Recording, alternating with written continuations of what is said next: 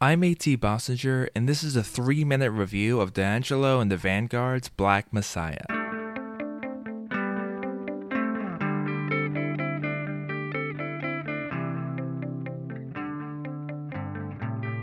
Hi folks, you're listening to Unsung, where I cover music from top 40 to the band next door via reviews shorter than a song. Black Messiah is the third LP by soulful R&B singer-songwriter D'Angelo, and it's his long-awaited follow-up to the highly loved Voodoo, which came out way back in January 2000. He's yet to release an unsatisfying album, but this is probably his best yet. It incorporates rock, soul, R&B, and funk into a modern sound that is sensual, sexual, personal, and political all at once. As my buddy Jeff Tarek put it, this is the best Prince album in 15 years, and the last one was by D'Angelo too. Sorry, Prince. We still love you. This is a truly timeless record. Both the funkier moments and the more mellow ones have a classic feel, but still seem to be informed by modern alternative R&B. Or perhaps more accurately, D'Angelo's influence on alternative R&B is made even more apparent by the approaches he uses here. The energetic, live band recording lends a visceral immediacy to the record, and D'Angelo's tendency to experiment with varying vocal methods makes this feel like even more of a genre-stretching affair. With so many amazing tracks,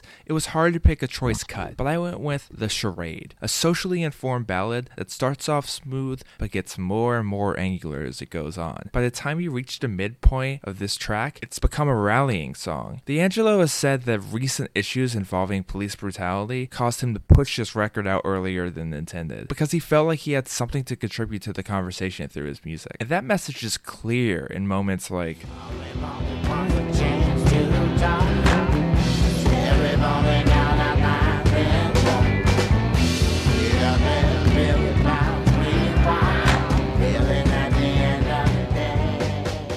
more than just a mere protest song, though, The Charade follows in the footsteps of Marvin Gaye's What's Going On. It's a beautiful, highly nuanced track, and its message also happens to be highly relevant. Some next of kin for this album would be Prince, Frank Ocean, Janelle Monáe. If you like funky R&B that's complex and fun, this record is a must. And in fact, if you don't hate good music, this record is a must. That's Black Messiah, released on RCA, and this one absolutely gets a green light, and it also gets a gold star. While it's technically a late 2014 release, I'm keeping this one in mind as a potential best of for 2015. While I certainly hope we don't have to wait 15 years until D'Angelo drops his fourth album, this was well worth the wait. If you don't listen to this record as soon as possible, you are missing out. I'm A.T. Bossinger, and this has been Unsung, reviews shorter than a song. Special thanks to GetOffLoops.com for providing our theme music. Till next time, remember, music is life, and life is rewarding.